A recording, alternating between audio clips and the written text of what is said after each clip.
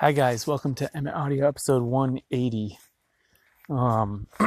This is, if I was just doing alternating shows with a Wooden Spoon Geek Out, this by rights should be a Wooden Spoon Geek Out, but I am going to be doing this month's online course largely through this podcast, where I will be creating relatively long form episodes about spoon carving. So I think I'm going to shift the Wooden Spoon Geek Out to those episodes, which will happen a couple times a week, and be longer form, something that you can really listen to while you're carving and get a lot of information. So this one is not going to be a Wooden Spoon Geek Out. We just went this morning to the post office, a couple towns over, somewhere where we don't know the people, to get... Wow.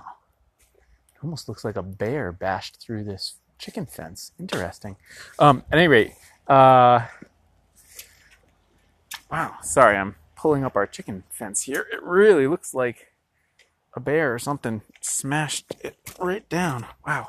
Okay, so we went to go get to the post office a couple towns over, which is the nearest post office where we could get new passports for me and for the girls. And when we got there, the guy who was helping us, I really had my doubts at first. He was a little dismissive and rude, and at the same time very slow, and really kind of seemed like he was fumbling around and didn't know what he was doing.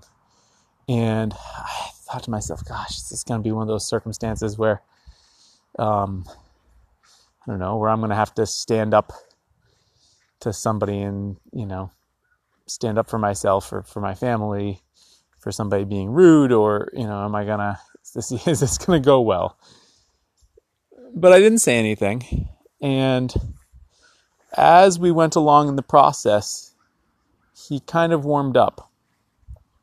And what he told us by the end was that he owned a restaurant one town over, and that he had been up till 1 o'clock in the morning the previous night, closing up the restaurant, washing the dishes, etc.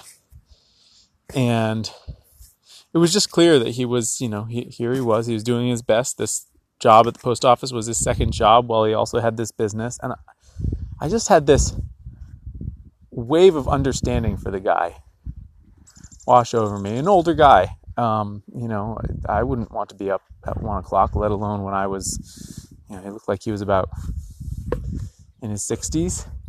And this wave of understanding washed over me, and I came out of the experience feeling like by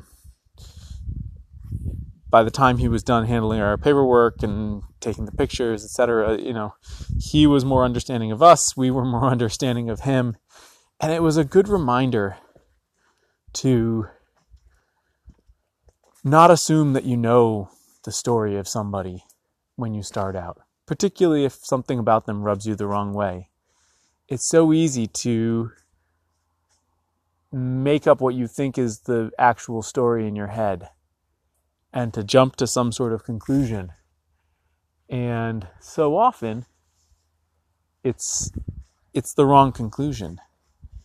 Or you just are operating from a place of not having enough information. And it's a good reminder, especially for us as a community that is a digital community, because we never get the full picture, or so often we don't, because we share our lives in these little snippets, these little images and short written bits of information.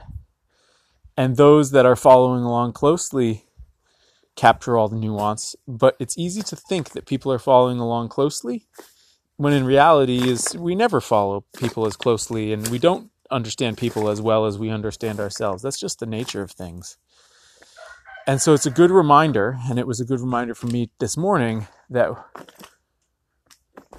what we so often lack when somebody rubs us the wrong way is the perspective of what is going on in their life.